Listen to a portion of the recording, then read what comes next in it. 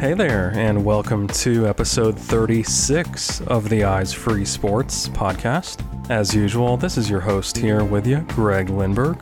On this episode of Eyes Free Sports, we are chatting about golf for the blind and visually impaired, and we're visiting with two blind golfers, both of whom are very active within the USBGA, which is the United States Blind Golf Association. So let's get rolling now here with episode 36.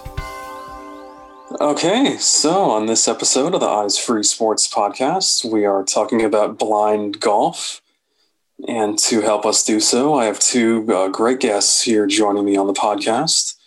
First off, I'd like to introduce Greg Hooper. Greg, welcome aboard. Thank you so very much, Greg. And I'm very gracious that you have chosen us to be on the podcast with you today. We're looking forward to talking about our sport and letting folks know what we do. Absolutely. Appreciate you guys as well. And then also we have Ty Thompson with us. Ty, welcome. Thank you, Greg. And Greg, it's always a pleasure and looking forward very much to explaining about how we accomplish the great sport of golf when we can't actually see what we're hitting. Absolutely. Definitely a lot of questions here, and I'm sure our listeners are begging to know a lot of things, so we got a lot to discuss. So first off, we'll start with Greg Hooper here. Greg, just give us kind of a bio in a nutshell about yourself, your life, and your background.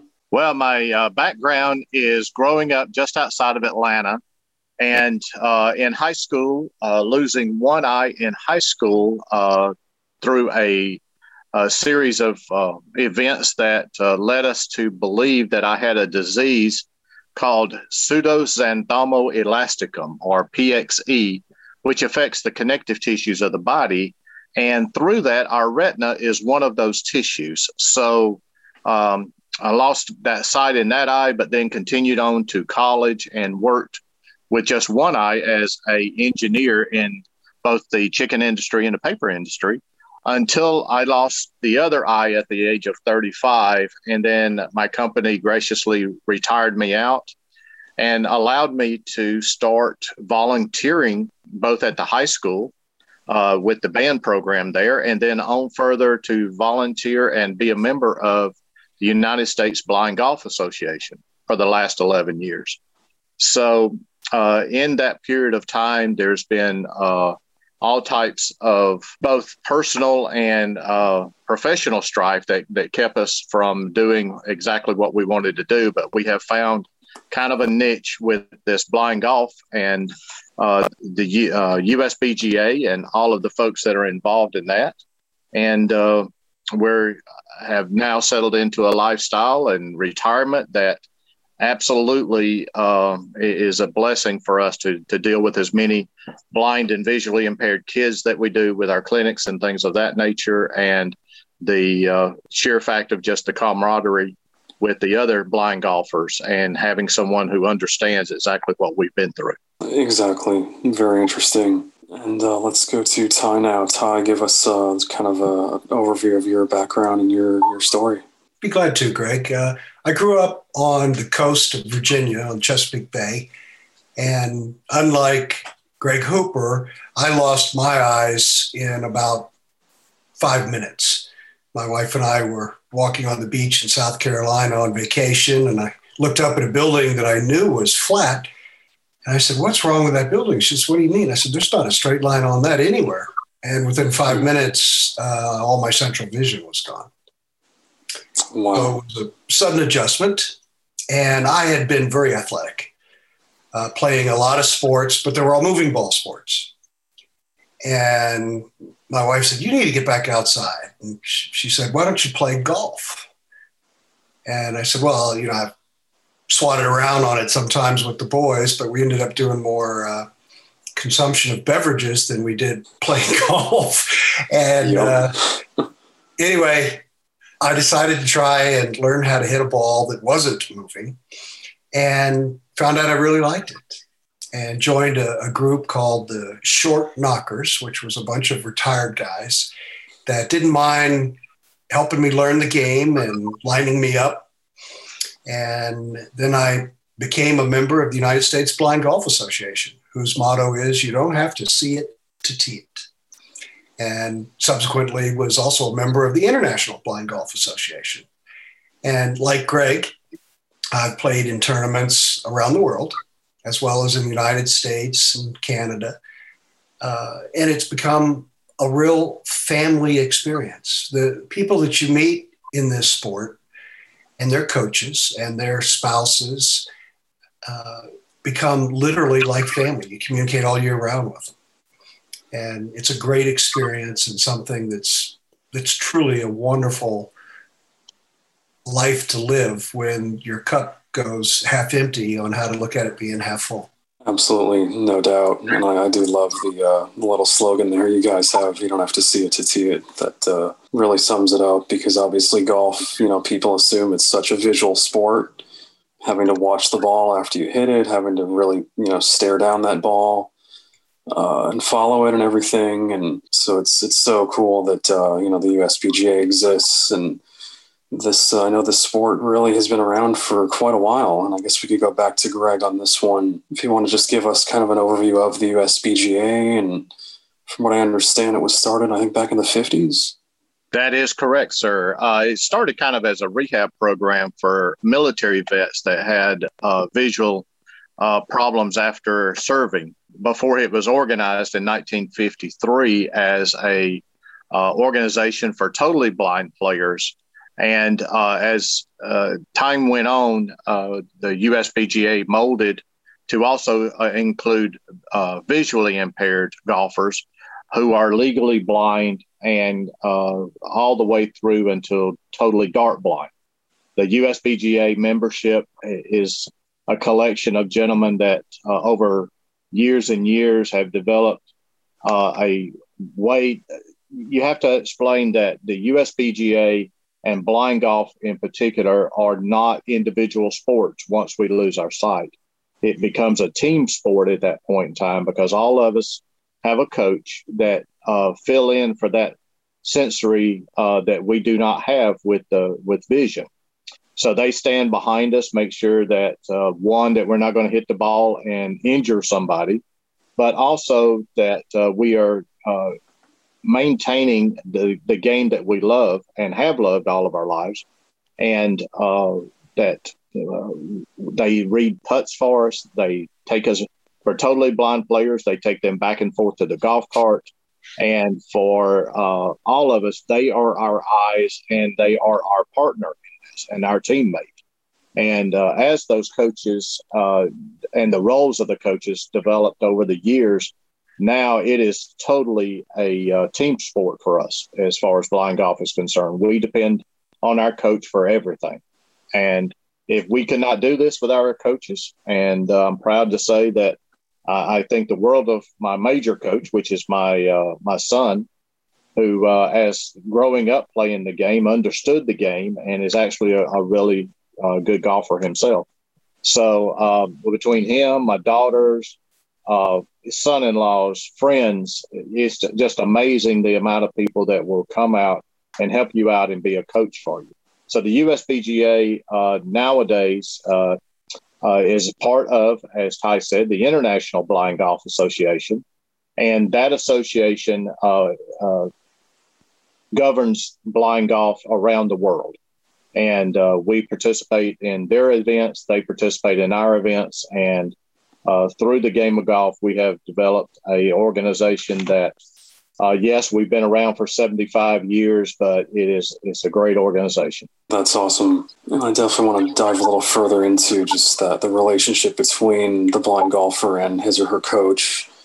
And maybe we could go to Ty on this one. If you could just talk about whether you've had just one or multiple coaches over time and just that relationship and the communication involved and how that coach really helps you out. Well, sure. As Greg pointed out to you, that we couldn't play the game of golf without a coach. And the background of that was established when the U.S. Blind Golf Association approached the U.S.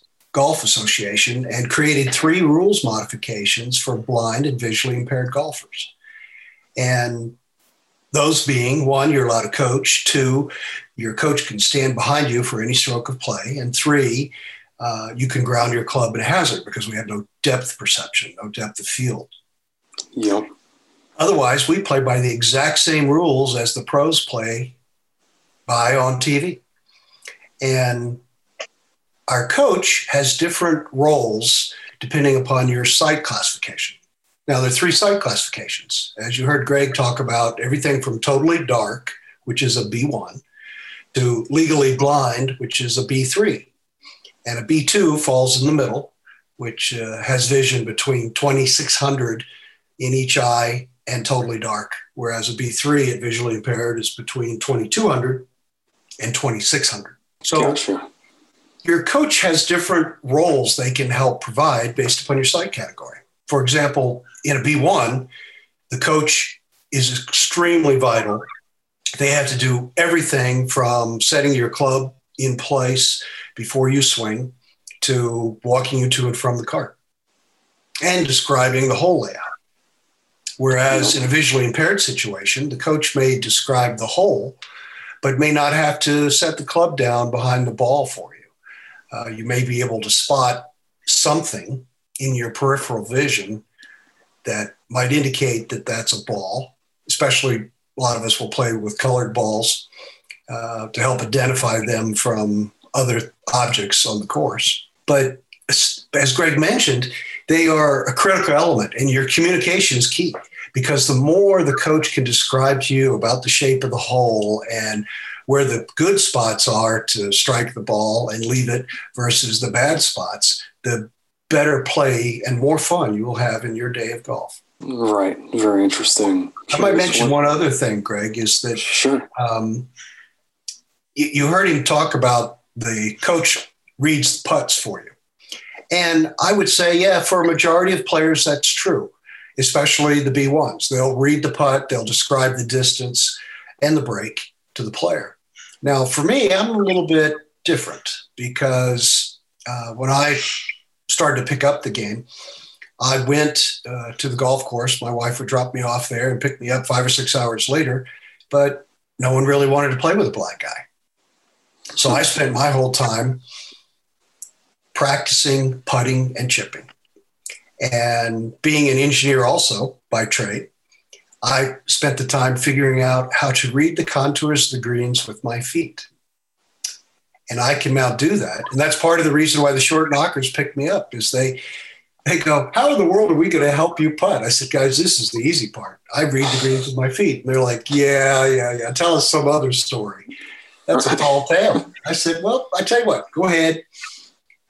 Let me walk it off. So I walked off the distance. And I remember the first hole, I said, okay, I've got a 15-foot putt. It breaks 4 inches to the left of the last 4 feet. And they're like, yeah, we play here all the time. It does not do that. It might break an inch. I said, well, I tell you what, we're playing in a scramble. Why don't I go first? You line me up the way I suggest.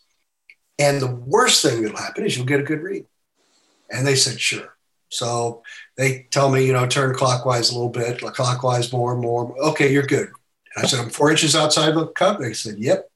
So I putt the ball. And the first words I hear are, son of a gun. You click up, it just goes into the cup. And from that day forward, they said, you can play with us anytime. And again, they're all sighted, but they don't mind and actually enjoy helping out the blind compatriot that they have to play with. Right. That's a great little story just on how you kind of, involved yourself, put yourself out there and you were accepted and, they were willing to work with you. As far as the USPGA, I guess we can go back to Greg on this one. Let's just talk about, an actual tournament, how many individuals, how many golfers would actually participate, what's the length of the tournament, how many holes do you guys play, just a little more details on that. Sure. Let's take, for instance, our Nationals, which will be coming up in October this year down at in Orlando. We typically have somewhere around 35 to 40 golfers at those events. They will be a 2-day event as far as the competition side, and we'll always have a practice day ahead of it. We all play whatever we want. In other words, we have a division for men, a division for seniors, and a division for women. And within those divisions, we will have play both in stroke play and in Stableford. For the high handicap players, they choose to play Stableford just for the pace of play and make our rounds not last 6 and 7 hours. For a typical golf tournament that we hold, 4.5 to 5 hours, sometimes 5.5, according to how tough the golf course is a typical round for us. Our coaches do keep us moving and don't let us dawdle around very much. And for those players who are playing Stableford, they will pick the ball up after a double bogey, which helps speed up the play itself. Because some of our high handicap golfers, we go all the way up to handicaps as high as 30, 40 strokes over par. So it gets to be quite time consuming if we did not have that in place. So for us, a typical tournament is a 2-day tournament with a combined or a gross score at the end of that for the players who are playing stroke, and then a combined number of points for the 2 days for the guys who are playing and the ladies who are playing Stableford during that period of time. We have some lady golfers who choose to play stroke, and we have some lady golfers who choose to play Stableford also. So the entire group and everything that we do at one of our tournaments is intended to help the golf course out as far as time and things of that nature. Plus, Ty and I both can attest that a 7.5-hour day, which we did experience in a golf tournament a few years ago, is a very, very long day to be on a golf course.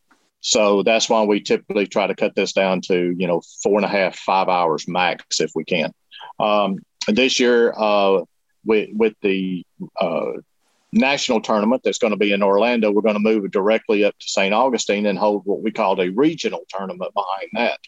And for your folks that are listening that thought, well, I don't know if I would like this or not, one of our regional tournaments is perfect for that. Our regional tournaments do not have any qualifications like our nationals do in order to play in it. And if you're looking at the possibility of getting into this blind sport, then one of our regionals is a perfect way to come and see us and experience that at a very, very lower rate. Most regionals have 10 to 15 people in them. It's very, very low stress. Everybody's just there to have fun. And it's a great way to introduce yourself to the game of blind golf with the United States Blind Golf Association.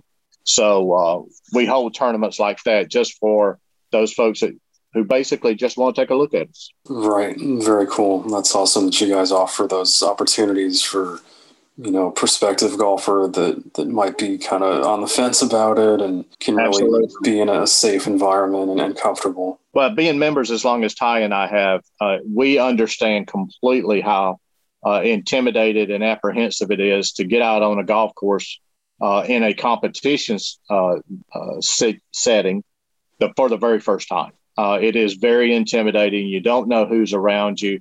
Being visually impaired, also, you can't really see the total environment and things of that nature. So it is a little stressful that first time. I know for me, the very first time that I played with these crazy bunch, I shot 110 on the first day and thought that I was just absolutely the worst golfer in the world until some of the other players came in that had shot 150 and 160. And the attitude of these golfers is phenomenal. They'll have a day like that, come in and say they've had the greatest day on the golf course that they've ever had. So it's a phenomenal group. And the way that they handle this game and handle their disability is just absolutely amazing. For sure. Yep. That's awesome. And then Ty, maybe you want to talk about some of the different courses around the country and perhaps even internationally. I know I was reading that, USPGA has hosted events at some pretty well-known courses and clubs, right? That is true, Greg. We've actually been all over the United States for both regionals and national tournaments. You heard that we're going to be playing at the World Golf Hall of Fame for Florida Regional after our 75th annual national tournament this year. We've played on the West Coast, the Midwest, East Coast, Northeast, Southeast. We've played at high-end courses in Miami, as well as, now I wasn't a member until 2004, so I wasn't part of that particular event, but I want to say they were at Doral. Anyway, they've been, like Greg mentioned, a number of absolutely fabulous courses, and I wish I could see some of those, but my coach is always happy to describe them to me. I've had several coaches over time because that's the best thing to have. You have to be able to travel. So they have to have the ability to either be retired or have time off from work to help with your needs. But one of the things you might not have heard yet from Greg is that we like giving back to the communities we're in. For example, we host blind and visually impaired children's clinics. I myself have hosted 4 of those, as well as 4 regional tournaments here in Kentucky. But the most important thing is a lot of these children aren't challenged in their daily life or given the ability to accomplish something that they never thought they could. So by taking them out of their school during the day and trying to teach them to hit a ball that they can't see, whether they're visually impaired or totally blind, is the most rewarding experience that you can possibly imagine. When I started off doing these regionals, as Greg said, your first year you might get 10 or 12 players, and eventually I ended up with 40 because they found out it was a fantastic location, the people were friendly, it was a lot of camaraderie, and I held children's clinics, blind and visually impaired children's clinics, of which I started getting pros, teaching pros, asking me if they could participate because they had heard about how fantastic it was and what a learning experience that the other pros got from it. It's a rare occurrence where you have to turn down pros because you've got too many of them. Wow, that's awesome. That's great to hear. And let's see, as far as just your achievements, I'm definitely curious if both of you could talk about, any tournaments that stand out in your mind that you've competed in or won, or even locations, different courses that you've really enjoyed. I guess we can go back to Greg on that one first. Well, this is going to be the most boring story you've heard all day long because Greg has not won a tournament yet. I have been net champion for the country 3 times during my career. But I am going to have to defer to my partner here, Ty, because Ty has been a champion many times over in his effort. Ty's a really good golfer. I just go out there and whack the ball, and they tell me where it goes, and I'll go and hit it again. So for the most part, I come close, but and have been close a couple of 2 or 3 times, but for the most part, my category, which is a B3 golfer, and Ty is a B2 golfer, my category is stacked very well with some very great players here in the U.S. And unfortunately, I have not been able to grab that first place trophy, but I hope one day my turn will come. But I'm going to defer to Ty to talk about how the champion feels at this point in time. Well, Greg, you are most kind, and maybe a little too flattering. I have been fortunate, but again, I told you I was very athletic and did a lot of sports, and they were all moving ball sports, or skiing, or water skiing, or sailing, or scuba diving. I did a lot of things. When I picked up golf, it was, like I said, something pretty much new for me. And I took to it pretty well because I did play competitive softball and baseball.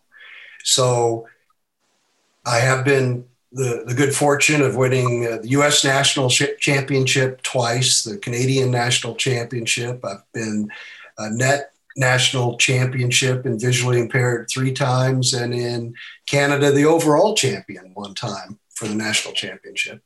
I've won 14 regionals and come in second place 10 times. Wow. But again, I get more out of it by helping. You heard Greg talk initially about the newcomers and how scared or strange they may feel trying to compete for the first time.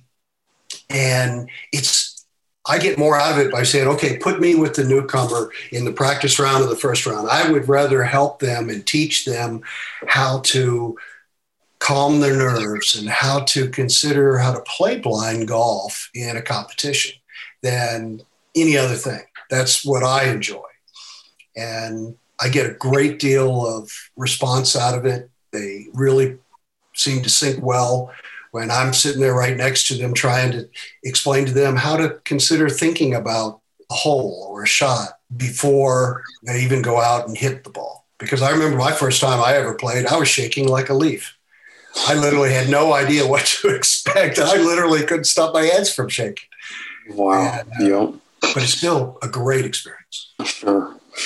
And I'm curious, Ty, I know we were talking about, some of the different courses and whatnot.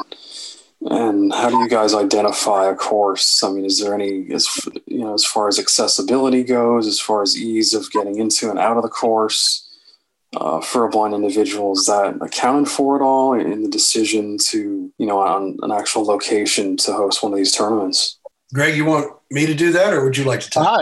It's probably, and Ty and I both have hosted. I hosted the 2015 Nationals and U.S. Open here in Atlanta. Basically, what we look for, Greg, is a course where the blind and visually impaired golfer can have a challenge, but at the same time not be frustrated by the course itself. We generally pick a course that we have yardage considerations that we have, like our men's group plays at somewhere around 6,000 yards. So we look at the course, see if we can get that kind of a distance for the men's division. We'll also look to see that force carries over water or over wastelands and things of that nature does not inhibit our totally blind golfer from being able to play the game. Some of those players, most of them are very good players, but there are some that a 50 or 60 yard shot is a good shot for them. 150 yards is phenomenal. So we try to not give them as many forced carries on the course as we can. We also look at things like traps, things of that nature. Is it easy to get them in and out of? We try to avoid traps that are 4 feet deep, things of that nature. We also try to make sure that going from the cart to the tee box, back into the cart again, is not a dangerous, let's say, over rock or something like that, so that our players are as safe as possible, because safety is one of our monster concerns for this organization. We also try to make sure that clubhouse-wise and those kind of things is all they understand about the blind golf side of it. They understand what we're going to be doing, and just make sure that the staff itself is ready for us to come into it. So with all of those factors, we try to go and play a course ahead of time. In fact, Ty and myself just got through playing that World Golf Hall of Fame course that we're going to have in October. And we analyzed, what's going to be our big concerns for our B1 golfers, what's going to be our big concerns for the rest of the field. Where is it a type of course that we're going to have fun, but yet have a challenge to where, we don't feel like, we're being pacified by playing on this course, because all of us, believe it or not, are very competitive all the way through the organization. So when we go to pick out a course, we try to take everybody's in all fairness to everybody in our group, we try to take that into consideration when we try to go and choose a course. Gotcha. Very interesting. So there's quite a process, it sounds like, in place to really evaluate and do a lot of work ahead of time. Yes. And there, before we ever, as a board of directors, take on the responsibility of having a tournament at any location, we try to get all the information that we can before we get there. Gotcha. Very cool.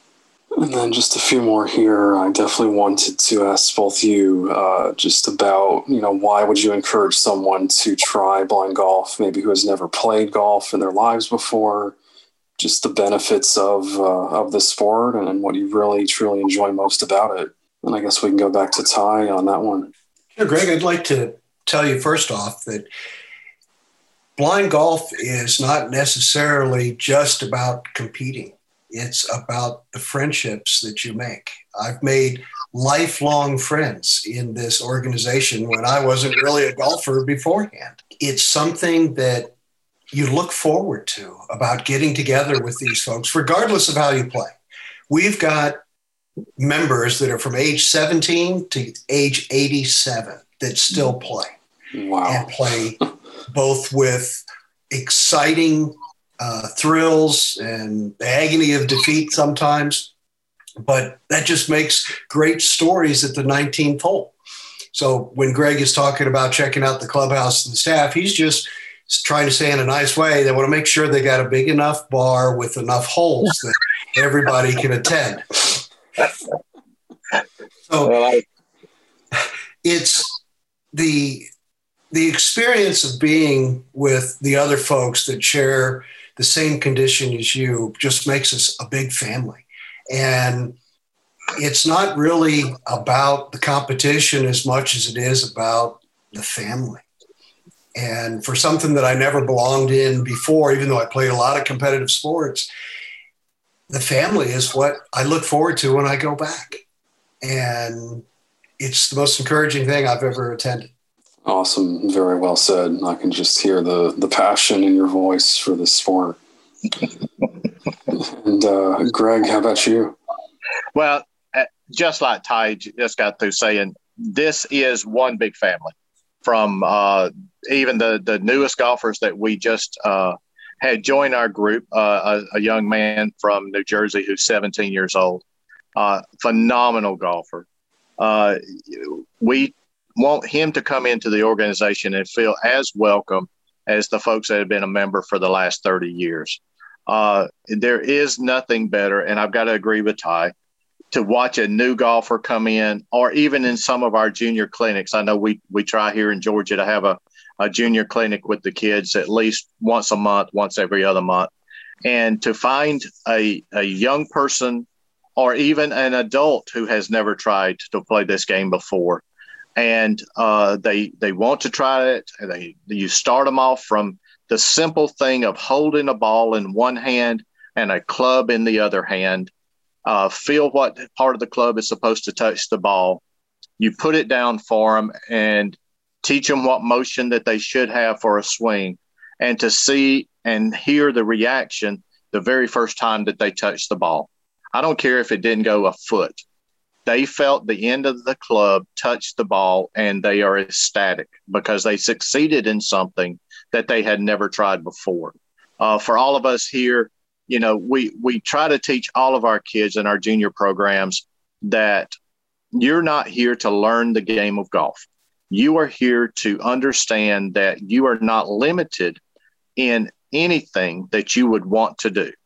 There is something for everyone out there. And if you have a passion for it, or if you want to try it, there's going to be someone who will teach you.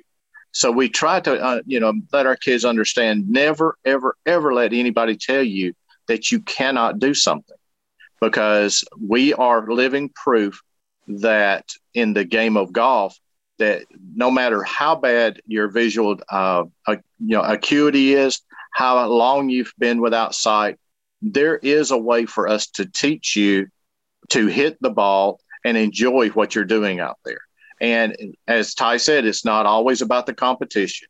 I have a group of ladies that are visually impaired that we play with once a month, and their big thrill is to just go out into the sunshine, hit the ball as far as they can, and get back in the cart and go and do it again the next time. And they just have a great time, and they honestly started from zero. Both ladies had never swung a golf club in their life. And here we are 2 years later, and we're playing 9 holes of golf once a month with them. And they think it's the best thing that's ever happened. So it doesn't matter, how bad your disability is. It doesn't matter if you're a one arm, if you've got an amputee, or you're visually impaired. It does not matter. There is some program out there somewhere that can teach you just about anything. And Greg, as you have experienced with the kayaking and the biking and all of the other sports that are out there, that golf is just the same. We have the ability to teach and to coach you to a point where you can enjoy this game, or decide that maybe that's just not going to be your cup of tea. Either way, don't ever let anybody tell you that you cannot do something And we are living proof that that is not the truth, that you can do anything that you want to. No doubt about that. I got chills just listening to you right there, Greg. Great words. Cool. All right. Then to wrap up here, Greg, if you want to just tell people how can they find out more about the USPGA and blind golf in general? Absolutely.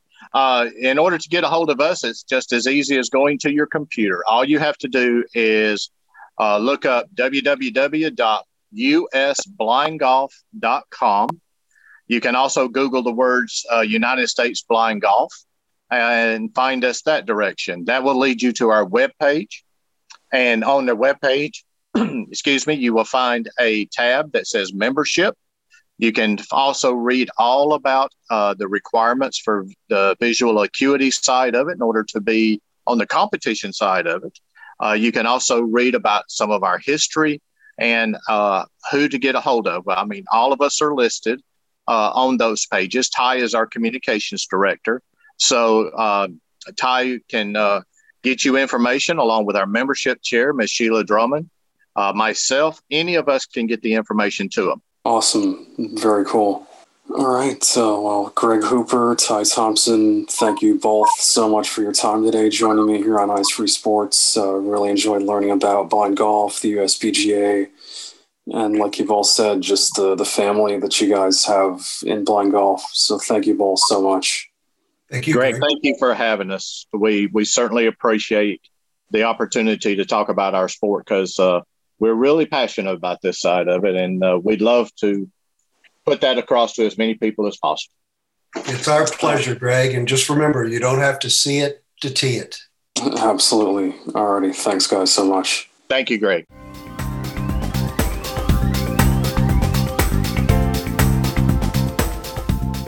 Be sure to follow the Eyes Free Sports podcast at facebook.com/eyesfreesports and on Twitter @eyesfreesports.